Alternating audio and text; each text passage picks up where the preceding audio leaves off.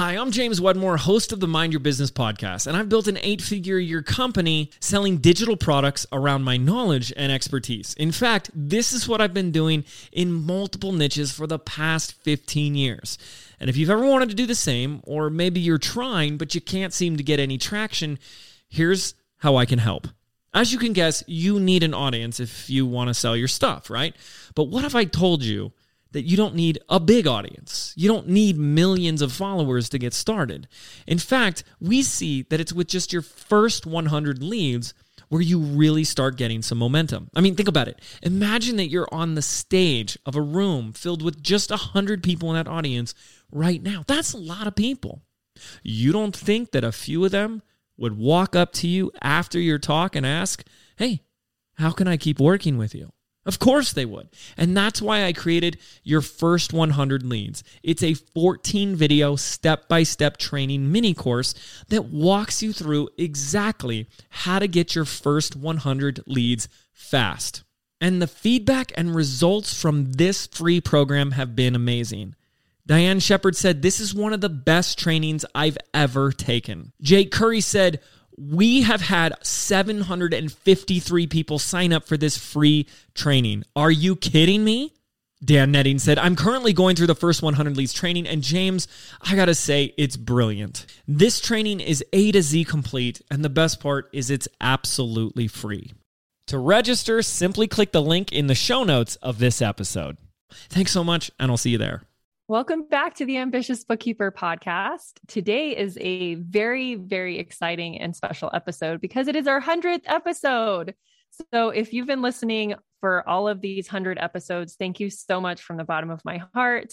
You are amazing for tuning in each week. And if you are new around here and you've been binging, thank you also. And if this is your very first episode, you're in for a treat because we're actually pulling questions from our audience. And I have my team member, Tia, who is our bookkeeper and our resident designer, my Tia of all trades, on the podcast to help read the questions that have been submitted and help me make the 100th episode super special for you all.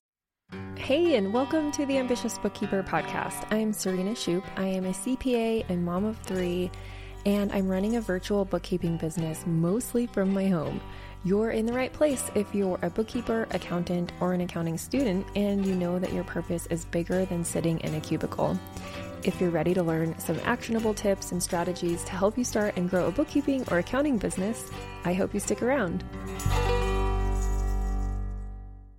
So welcome, Tia. Thank you. I've been meaning to be on and finally got brave. I know we've been talking about it for years. And before we hit record, you just reminded me that, or brought to my attention really, because I guess time flies, but we've been working together for about 4 years now. I know, it's wild. And we're finally going to meet in person. I know, how exciting. And the story behind like hiring you, I'm just going to go on a little side tangent, is like one of the things that a lot of people, other bookkeepers, when I talk to them, they are so grateful for me kind of giving them the permission to do the same thing, which is hire a part-time bookkeeper when you have like very few clients, way fewer clients than you think you should have before you start hiring and getting help. And I can't tell you how many times I've talked to other bookkeepers and they've mentioned like, yeah, I remember listening to, some episode or a webinar or something that I did where I've talked about hiring you and bringing you on when I had like 5 clients, and it was very, very low volume work at first. And we just kind of continued to grow together and ramp things up. And now here we are 4 years later. I know. I love it. I think hiring that early on also gave both of us an opportunity to figure it out together. Yeah. Because I've always been a numbers person, but I had never officially done any bookkeeping before I worked for you. And I did that certification class and learned all the jargon and what was actually happening behind the scenes in the software and stuff. And, gained an understanding of why we were doing what we were doing. But I had never actually done it before. And so getting to create those systems and figure those things out together early on when it wasn't overwhelming and there wasn't so much work like too much work to be done, I think was also Yeah. really helpful for creating those systems, and also for having some systems in place when it was time to hire more than just me. Yeah. Yeah. And you've seen so many iterations of like the types of clients that we've worked with. And pretty much, I mean, I'm super transparent with my business. And from the beginning, it's been like, all right, Tia, let's sit down and look at our client base and figure out like what's working with which clients, which ones you enjoy working with, and which ones like should we get more of, and which ones should we have less of or totally cut out completely. And I'm just so grateful that I've always been able to have those conversations with you and build this thing together. Well, it's been really nice to feel included in it because it helps me feel bought into what we're doing together too, and not just that person there who does the things. Yeah. Not just a warm body, but like an actual member of the team. Yeah. So that's definitely helped me want to stick around for all these years. So if you're listening and you want to know what keeps employees sticking around, hit rewind and re-listen to that. There's a lot more obviously that goes into it, but it's a key component for sure. Yeah. Feeling heard and bought in, and having those, feeling not just like a warm body, but that it matters that it's me that's here and not just a person. Yeah.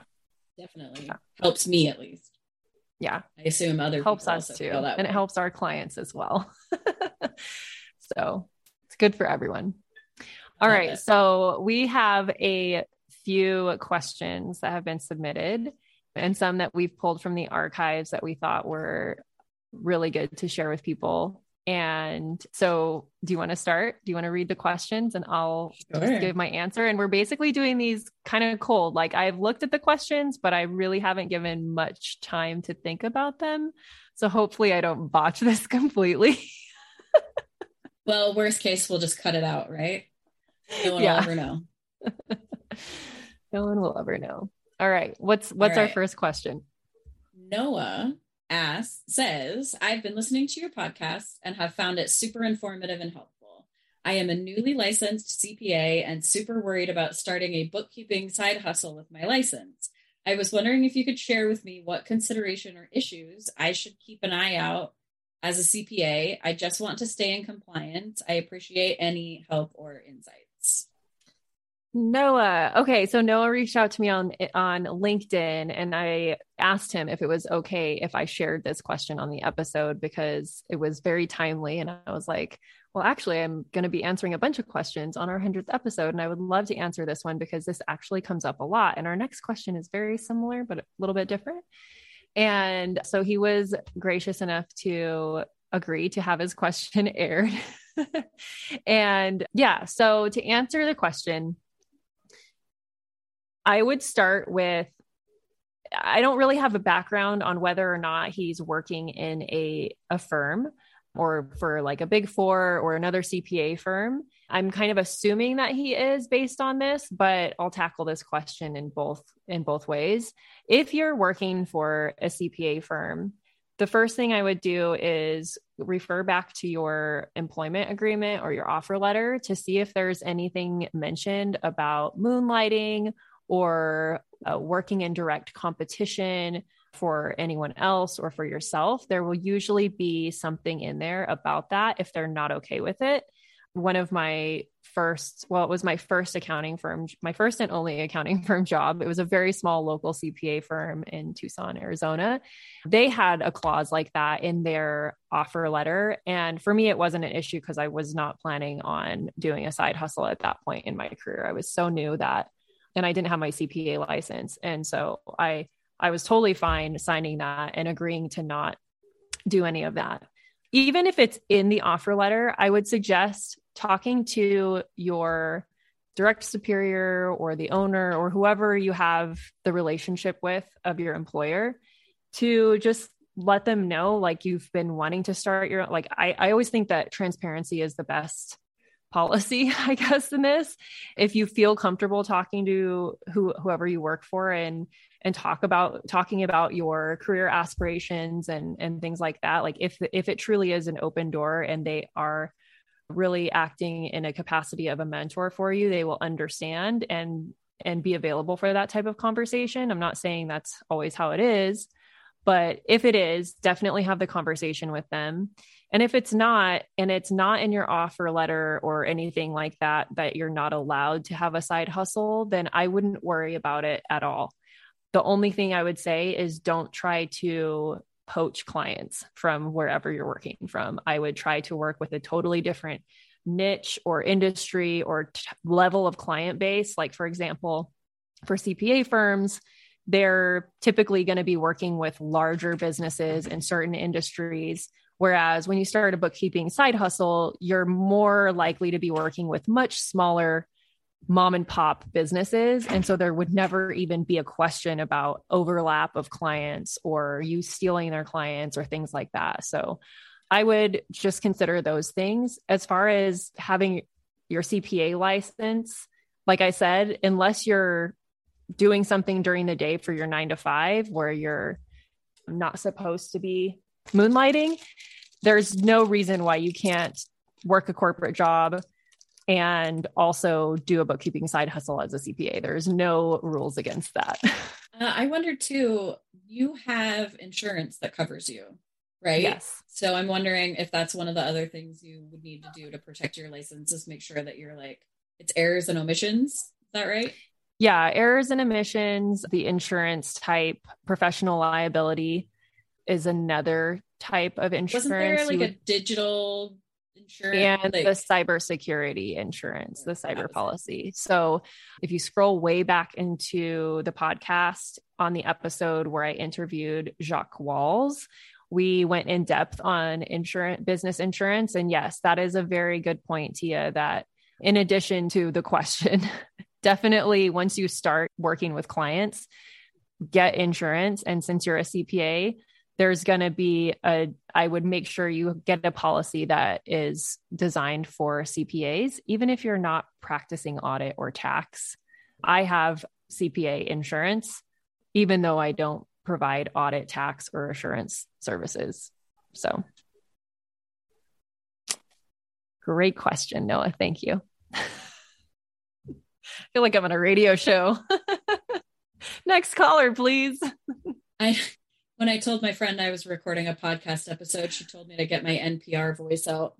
Oh, I told her that the big microphone means that there is no voice that is an NPR voice for some reason.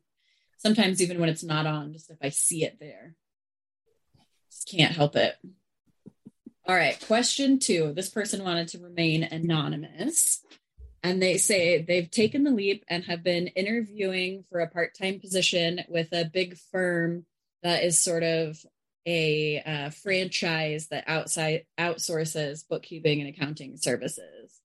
And their question is, would it be considered unethical to take this job and work part-time while also building their own business on the side? They say they mentioned during one of their interviews that they still have their own business and just 1 or 2 clients, and the person they were interviewing didn't say anything about it. So they're hoping it's okay. And so she says, I know you had a podcast talking about working under a bookkeeping firm to get your feet wet, but wasn't sure if it was okay to do that at the same time as building your business. Yeah, I think I covered a lot of what I would consider in the previous question. So as long as, like, I love that you're already being transparent with it in the interview process, so there shouldn't be any question later on. The other thing that I would consider is, if you already have a job, it can be really tempting to start a new job for a bigger pay bump as you're building your business for that extra cushion. But I would typically advise to just really take that into consideration, because yes, you might get a big pay bump, but then you're also going to be trying to learn the ropes of a new job, and it's going to take up a lot of your brain capacity. that could have otherwise be spent on ramping up your business if that is your true end goal. So sometimes you might have to evaluate like, yeah, maybe I'll get an extra 10 or 20K a year if I take this other position, but I might be working more hours. I might have less flexibility than I currently have. And I'll end up with less brain space to be able to ramp up my business and take on clients. So yeah, I wouldn't say it's unethical unless there is unless it's explicitly said that you're not supposed to moonlight or they're not okay with you having your own business. But the fact that you're already being really transparent about it is a good thing. And hopefully they take that into consideration. And if they're okay with it, they'll hire you. So another great question. And thank you for sending that one in, anonymous accountant. Question 3. I have 2 clients who signed contracts. They haven't provided me much this month to do, and I typically bill the first of the month for the previous month. I feel bad for billing them when I haven't done much, but I'm wondering if I do bill, if they will provide faster. My question, do I still send them an invoice even though I haven't done much? I've answered questions and whatnot, but that's about it. We'll be back after a quick break. This episode of the Ambitious Bookkeeper podcast is sponsored by my brand new free training, The Ultimate Guide to Creating a Profitable Bookkeeping Business. In just 1 hour, you will learn 3 keys to creating and launching a profitable bookkeeping business. We will map out your path to creating a bookkeeping or accounting business that keeps you in control of your time, priorities, and expertise. From someone who built a 6-figure firm on part-time hours. That's right. You can stay in control of your time, keep family as your priority, and serve your clients well. It just takes a little strategy up front, and I'm going to help you with that during this free training. So head over to the show notes to sign up now for the next training and find out how you can choose the work you do, kick imposter syndrome to the curb, use tech to be super efficient, which all leads to a profitable business. Just head on over to ambitiousbookkeeper.com/training, and I will see you there.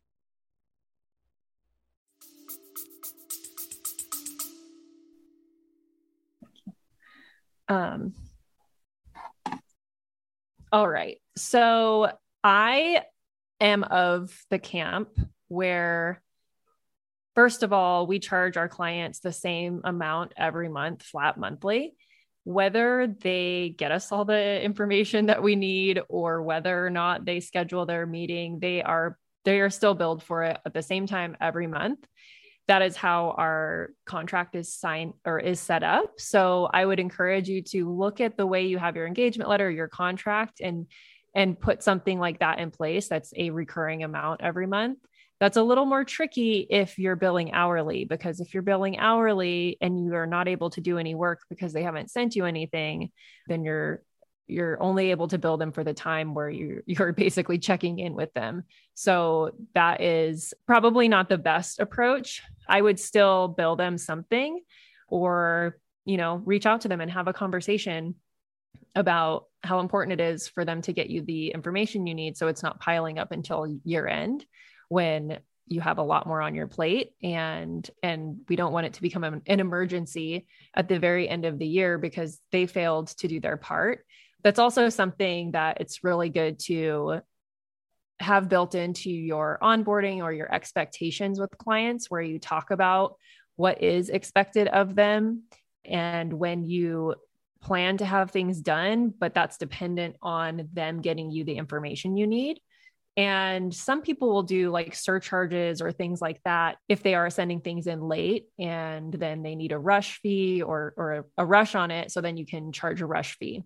So yes, to answer your question, I would still bill for them, especially if you're already doing a flat monthly rate. And it's up to them to get you the information. And it may end up down the road that 5 or 6 months have gone by and they've been paying your bill, but not actually sending you the information to do your work. I wouldn't let it go that long and get that far out of hand. I would definitely continue to communicate with the client and let them know and pester them for the information. And if it comes to the point where you are really afraid of it piling all up at your end, it's another conversation that you have to have with the client, where you let them know, hey, like, we haven't gotten your stuff for 6 months. Really concerned at this point that we're not going to be able to complete this year's bookkeeping in a timely manner because so much is going to be piled up and you're not going to remember what happened with the transactions and this and that and the other thing. So offer them an opportunity to make it right or possibly go your separate ways. Every situation is going to be different. It's hard to give like a black and white answer, but yeah, short answer is I would still bill them. Maybe it will incentivize them to actually give you what you need. I got one client inquiry. He asked about the rate for services in my LinkedIn profile. I sent him a discovery call questionnaire in my LinkedIn profile and told him to fill that out and send it back to me, but he just didn't respond. Any tips on how to approach this? Yeah. So I have some major thoughts, and this has been coming up a lot for me lately because I've been doing more local networking. And that means networking with other types of businesses that I don't normally work with.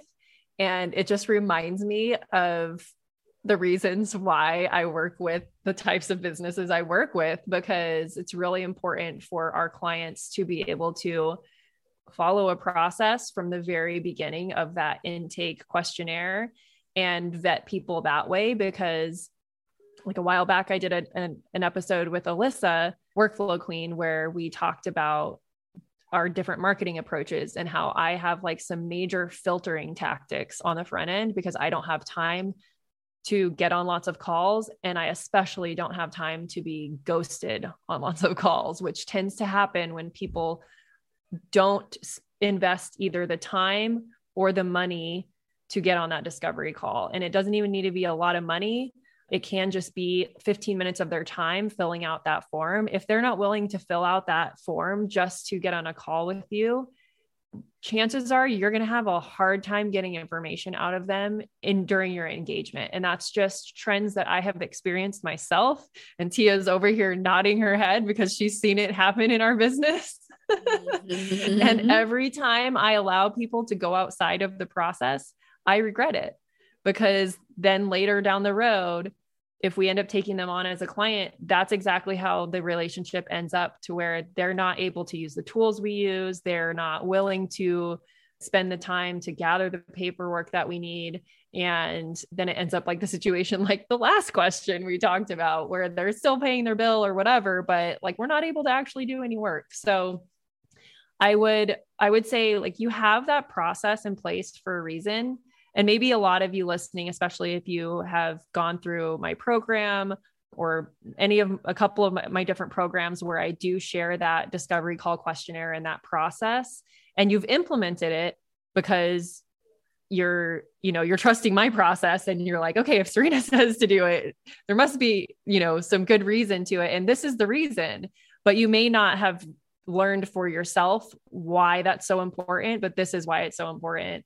It's not to just create extra work for you in your lead flow or your onboarding workflow. And it's not just to create extra work for your client. It's to do a few things. It's to gather some information to see if the client is a good fit before you actually spend time on the call with them. And it's also to gather information around how that client operates and how easy or difficult they may be to work with. Most times, like, you're not ever going to hear from somebody if they decided not to fill out your questionnaire. Like, you're not even going to realize that they were ever a potential lead, because they're just going to click off of it and be like, nope, that's too much work for me. I can't work with someone like that. That's going to demand 15 questions from me or whatever. And so that's kind of what Alyssa and I talked about, where it's like, on my metrics, it doesn't look like I get a lot of leads in, but people are coming to my website, people are clicking on that stuff, but they're not necessarily all going to fill out that form because it deters a lot of people. But that's fine, because then the leads that do come in are very highly qualified leads, meaning if they've spent the time, the 15 minutes to fill out the form, and they've, maybe invested some money, either way, they're more committed and they're more serious about working with us or working with a bookkeeper in general. And so there's a lot less convincing that we have to do. So there's so many benefits of having a discovery call questionnaire. But if you're allowing people to book the call before they fill out that questionnaire, it's going to be really hard to get them to fill out the questionnaire. So I would definitely use a scheduling software like Acuity or Calendly, where you can create the questionnaire built into the appointment scheduler so that they can't actually complete the booking until they've filled out that questionnaire. And to answer your specific question, if they ghost you after you're like, great, I would love to work with you. Here's a questionnaire I need you to fill out and send back to me before we can book or whatever your process is, and they totally just don't respond, I would just let it go. Be like, all right, great. Thank you, universe, for filtering that person out. Yeah, I feel like getting information from clients is the biggest pain point in all of the service that I do. And so weeding the people out who clearly can't even just like fill out a brief survey saves me a lot of frustration and swearing. Yes, absolutely. I don't like taking on a client and taking their money and then not being able to do the work that they've contracted me for, and knowing that there's nothing I can do about it because I've done everything I can do and they aren't doing their part, but it still feels like I'm failing because the work isn't getting done. I don't like that. Yeah, I don't either. I don't think anyone with a conscience likes that feeling, because even if we have it in our contract where they are still going to have to pay monthly, whether or not we're able to complete the work, if it was on them and not us, like I would still want, ethically, just my personality, I would still feel kind of obligated to like refund their final month or whatever. You know what I mean? Like, yeah, because it's like, we literally couldn't do anything. I feel weird taking your money. So I have to remind myself that part of what they're paying for is space in our schedule. Yeah. And so what they have been paying for during that time that they are not getting work is the space to do that work. And if they haven't been taking advantage of that, that's on them. But it's a very weird gray area that's hard to like. I've been trying to change my mindset around it a little bit when I know I've done everything I can do to not harbor any guilt about taking their money, because they agreed and I made the space in my schedule, which kept me from being able to commit to other things. Yeah. And so I should get compensated for that, because I would have gladly done the work if they had made that possible. Yeah, absolutely. That's such a good way to frame it. Okay, let's do one more bookkeeping related question and then switch over to a design or two questions, since we have you on the air with us. Ooh, I know. We'll have to do another full. I listened to the episode where the AI came up and you guys were also talking about marketing and positioning and things. And I was like, we have some things to chat about. So we'll have to do a separate episode about design and marketing and things, but we can touch on a couple of little things today. I won't get too far up on my soapbox. All right. How do you handle client bank access? I have a couple of clients that do not want to deal with bank feeds and sending statements, so they gave me bank access. I can set up a generic email and password for my team to access, but some require a phone number for multiple factor authentication. I don't want to be constantly sending codes or approving access on my phone every time a team member is accessing a client bank account. Is there a way to get around that? Yeah. So I wanted to share the process we have in place. I feel works pretty good now. How would you? So much open phone has changed our life. Yeah. Okay. I was like, I probably should have asked you this before. I was like, let's do this question. You're like, what's this answer going to be? Oh no. No, you'd have heard about it if it hadn't made things better. Yeah. And like, especially because you've been here since the beginning, you know what the process used to look like. So let's take it back to like what it used to look like was I had a Google Voice number so I've always used the Google Voice number that I designated for the business for my two-factor authentication if I'm not able to use the email.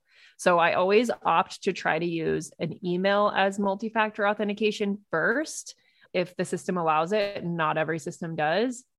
So I always try to do that first. And we always direct it to our help inbox, which is our shared inbox for client communication. Highly recommend instituting one of those pretty much when you start your business, even if you don't have a team. It'll just make your life so much easier to keep all the client related stuff in a different figuring inbox. out all the accounts that we needed to switch to that when we finally started doing it was such a thing. I feel like we were catching them for months. Oh yeah. And this, and this, and this. Yeah. We're in a good spot now. It probably took us like a year, but so yeah, I would suggest creating that from the beginning of your business. If you don't already have it, do it today. So that's number one, trying to set up all your multi-factor authentication to go to an email if possible. And if that's not an option, make sure you have a dedicated business phone number. And like I said, I started out with a Google Voice number, and I was actually able to transfer that same phone number over to a software that we now use called Open Phone. And how would you describe it? It's like it's an app. So you can have it on your phones, also on the computer. So if your team, you don't have to require your team to download an app to their phone. I've never put it on my phone. Yeah. I have it on mine. I just use it through the browser. Yeah. You can use it through the browser. You can use it through an app on your computer, but basically it kind of operates like the shared email inbox. Everyone shares the phone number. So a client can actually text us to that phone number and everyone will see it. And you can mark things done if you've taken care of it. But that was the feature I was going to mention. That's my favorite, is being able to make it go away. Yeah. And so this is done. Yep. And so we use that phone number for multi-factor authentication. So everybody has access to it. The process used to be where I was the only one with that Google Voice number because it was like a personal Google Voice. It wasn't technically a business one. And I would have to just be available on Slack, at all hours whenever people are working, because that's the culture I've set up. We all work whenever it works best for us. That might not be everyone's thing, but I appreciate that. So yeah, if Tia's working on pulling bank statements or logging into Stripe or PayPal for a client at 9 p.m., she would be like, that was me on Slack. We had an authentications codes, a Slack channel, so that if I saw that pop up, I knew immediately I needed to answer it. And I would get pinged to my phone. So I would know somebody was in there, but yeah, it still was hit and miss. Mm-hmm. Well, you should be allowed to not be tethered to your phone every moment of every day. Just because I'm working at 9 o'clock on a Tuesday doesn't mean you should have to. Right. So anyway, if you are struggling with that, I'd highly recommend Open Phone, sharing the phone number, sharing a help inbox or a support inbox for your firm. And for the most part, it has solved the problem. There's, on a rare occasion, I will sign up for something where they know it's like a voiceover. What do they call it? Like a digital phone number? They know it's not an actual real phone number. And so they don't send the code. Like a voice over IP. Okay.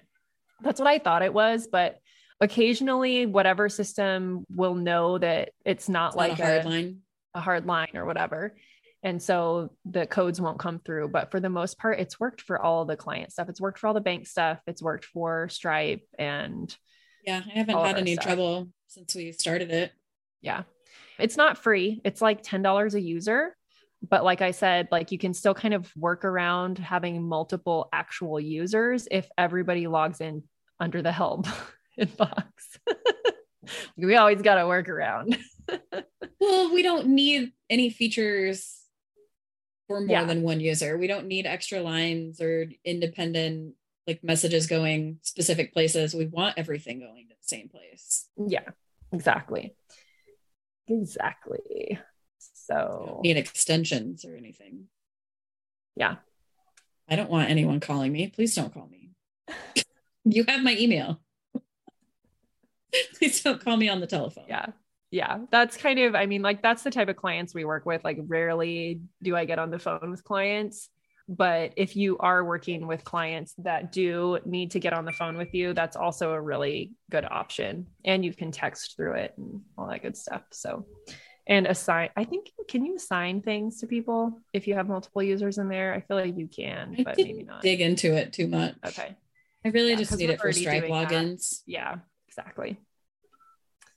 All right. So let's move on to, I guess this would be our final question on design. So should we talk about, should I create my own logo in Canva? So before I get too high up on my horse, Canva is an excellent service for doing online presentations, for designing your social media things. I'm sure it does scheduling. Canva does not function in a way that works for my brain, and every attempt I have ever made to use it makes me feel like a jumbled, chaotic mess inside. And for some reason, it's not for me.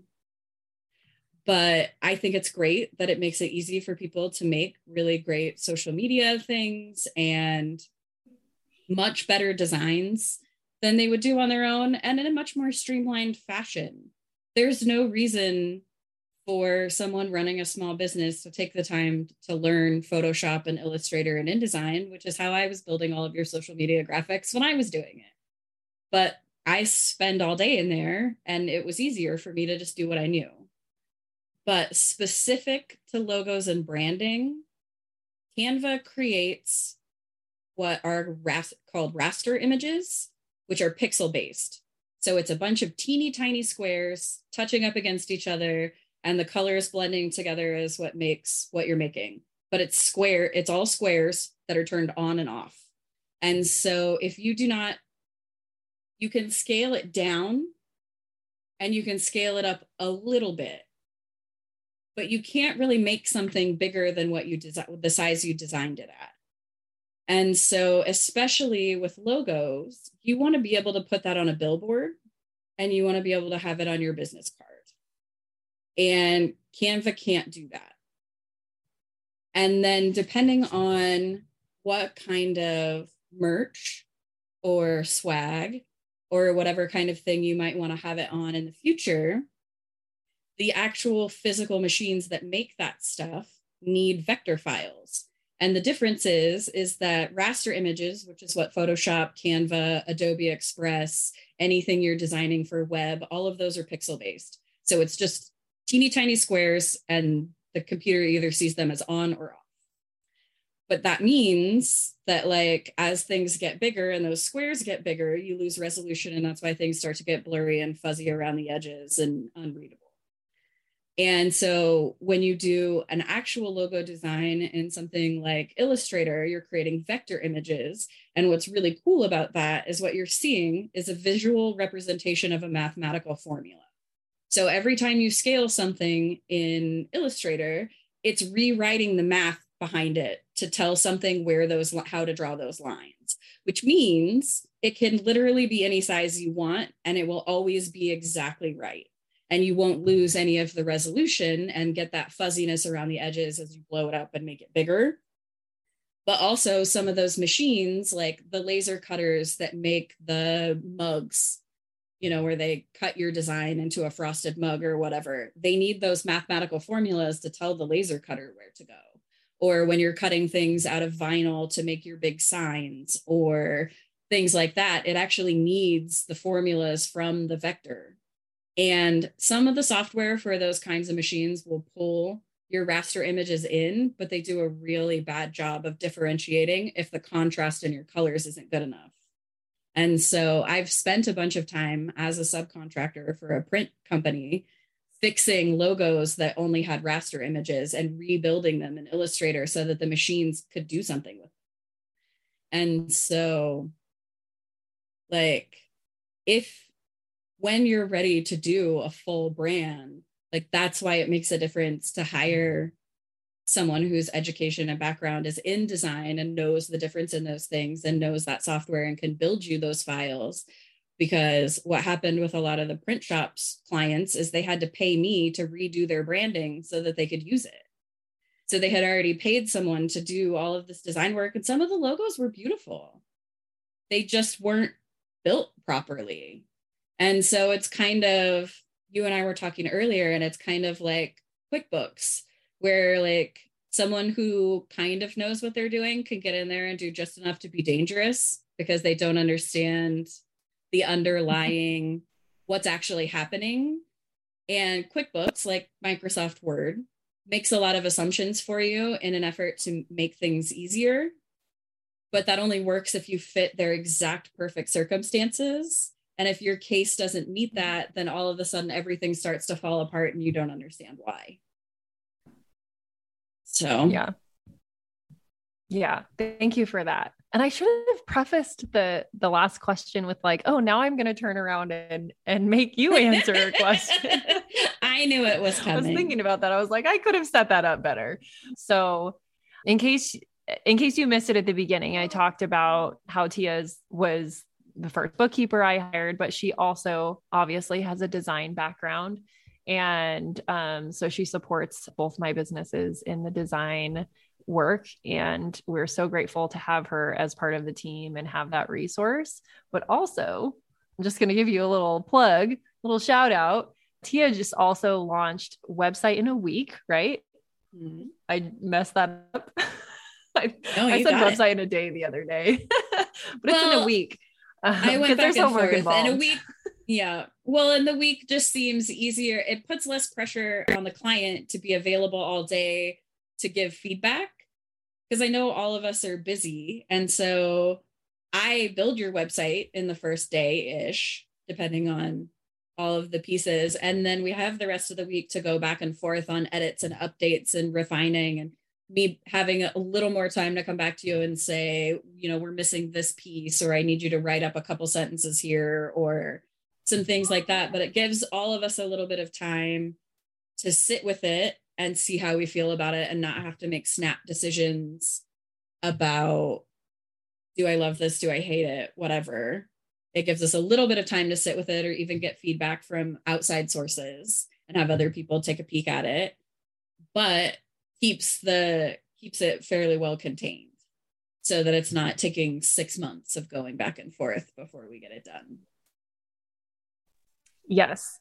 And to specify, you also provide this service specifically for bookkeepers. Not, yes. I mean, you'll do other websites too, but Tia obviously knows our industry really, really well. She helps support us at the Ambitious Bookkeeper. And so she's constantly interacting with other bookkeepers. She's designed multiple bookkeeping websites, lots of websites by now with bookkeepers. So just like I say, it's important to kind of pick a niche for bookkeeping, and the way I educate our clients on like how important it is to work with someone who understands your industry, I will say the very same thing for any other service provider. It is just so much easier to work with someone who understands your industry. You're not having to explain lingo to them or explain what it is you do. Yeah. They already know. Absolutely. Yeah. And they're also coming back to the like niching down. It makes marketing and things easier, because if you're not marketing to a specific someone, you're marketing to no one. Yeah. So yeah, it helps absolutely. that I understand both the design part of it, but also what it's like to work with bookkeeping clients and help you kind of figure out who you want to target. Awesome. All right. So with that, thank you so much for helping me put together this 100th episode. I was super excited when you offered to hop on and read the questions with me. We were hoping for people to send in voice notes, but I think that's just not accountants. Most accountants are not going to just record a voice note. So that is okay. But thank you so much for listening today. And you can always shoot me a message on LinkedIn or Instagram if something resonates, or if you have a question such as the ones that we covered on today's episode. And do you have any other closing words, Tia? I think so. I think we covered a lot of ground today. I think we're both just very helpful ladies. I know. Such a fun episode. We may have to do more of these. I love it. But not too many, because then the 100th episode wouldn't be so special. Maybe like every 25 or something, like quarterly. Yeah. Yeah. That sounds good. All right. Well, thank you so much for tuning in today, and we will catch you on the next episode. Thank you to everyone who helps make this podcast possible. Content and interviews are produced by me, Serena Shu. Our intro and outro music is written and performed by my brother, Ian Gilliam. Editing is also by Ian using his awesome sound engineering skills along with Descript software. Hosting and publishing is by Buzzsprout, and you can check out the show notes for links to all of these amazing resources and resources mentioned in the episode. Be ambitious.